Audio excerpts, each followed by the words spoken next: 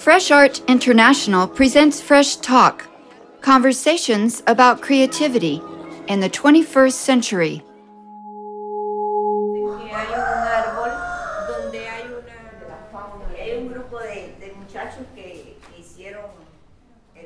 I'm Kathy Bird, and this is Fresh Talk with Peruvian artist Cesar Cornejo. We meet in Cuba during opening days of the 12th Havana Biennial. Our conversation begins on the street, in front of a small house in Casablanca, a community near the entrance to Havana Harbor. The neighborhood is perched on a hill beneath the 18th century fortress that serves as a biennial venue. As do most locals, we reach Casablanca by taking a ferry from Old Havana.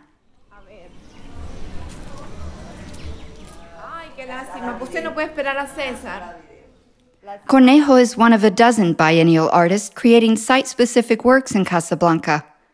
In a local family's home, he continues an experiment with art, architecture, and community that he began in his home country. I've been invited to represent Peru at the 12th Havana Biennial, and I was invited to present a version of a project that I am developing in Peru, in Puno, Peru, which is called Puno MOCA, which stands for Puno Museum of Contemporary Art. And it's a project that basically proposes to create an alternative museum model and try to find a model for museum that actually is based on Latin American reality, let's say, or third world countries' reality. The original project began with home improvements.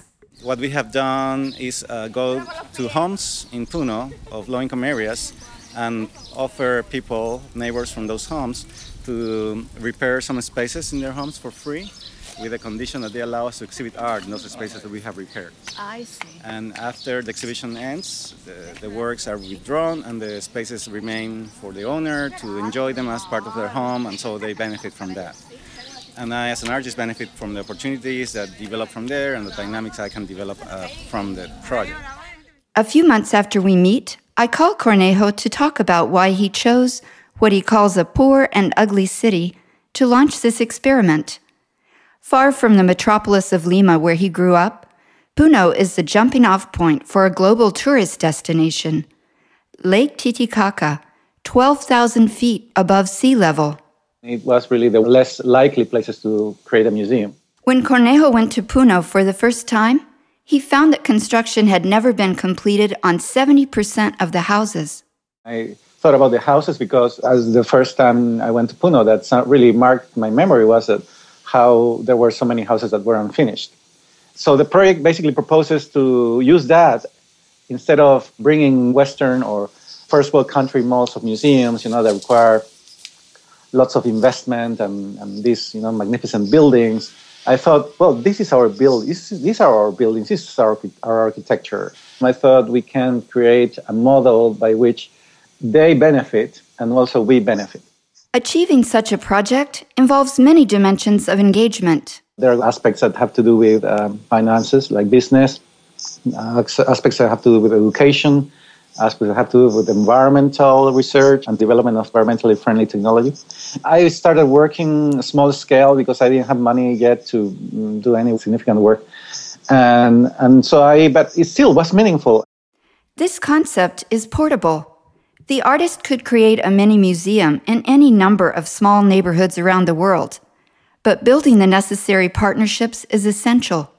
And connecting on a personal level is not always easy. More important even than the place, to me, is the people, right?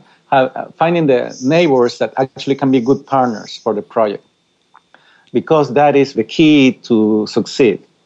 Because there has to be this trust between them and me, a good relationship to be able to have a happy ending and good experience for everyone. The project turned out to be a perfect fit for the theme of the 12th Havana Biennial, between the idea and experience. For the Havana Biennial, we have been introduced to the family Alberto Chinique. This house belongs to that family. It's an old family here in Casablanca. And Mrs. Maritza Otero has been, she also lives there with her daughter and her son, and they have been extremely helpful also all along the process. We have, in this house, we have repaired the entrance, where there was some structural damage from already the weather conditions, and cracks have been repaired, the structure has been repaired, and then inside the lobby and the one bedroom walls have been painted and glass have been put in the window. We have an exhibition of 2 Colombian artists at the moment who are also guests of the biennial.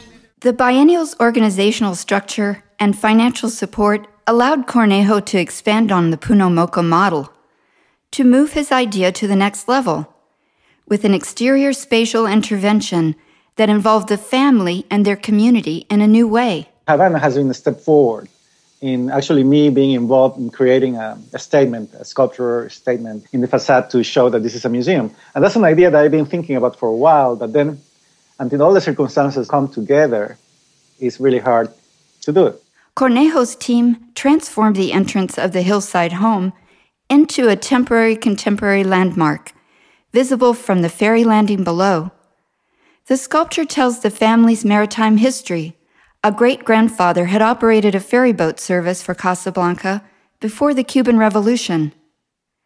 With elements that the artist had built in his Florida studio and shipped to Havana, they erected a shimmering monument, 4 curving crescent shapes made of laminated plywood and surfaced in aluminum.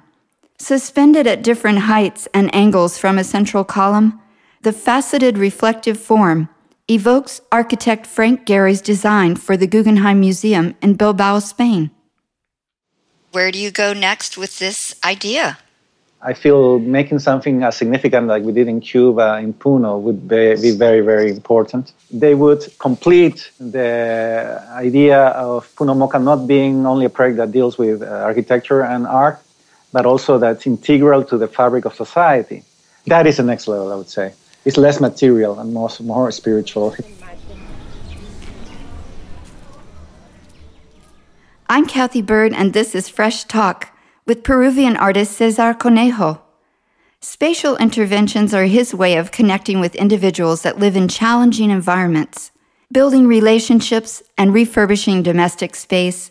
With one family at a time, he models the potential for art to benefit communities. Now it's your turn. Where have you seen a contemporary art project transform a community? Call 347-921-2973 to share your story. We'd love to hear your voice in a future episode. If you like Fresh Talk, please take a few minutes to visit Fresh Art International on iTunes or Stitcher. There you can subscribe, rate, and review all our episodes. Stay tuned for more Fresh Talk.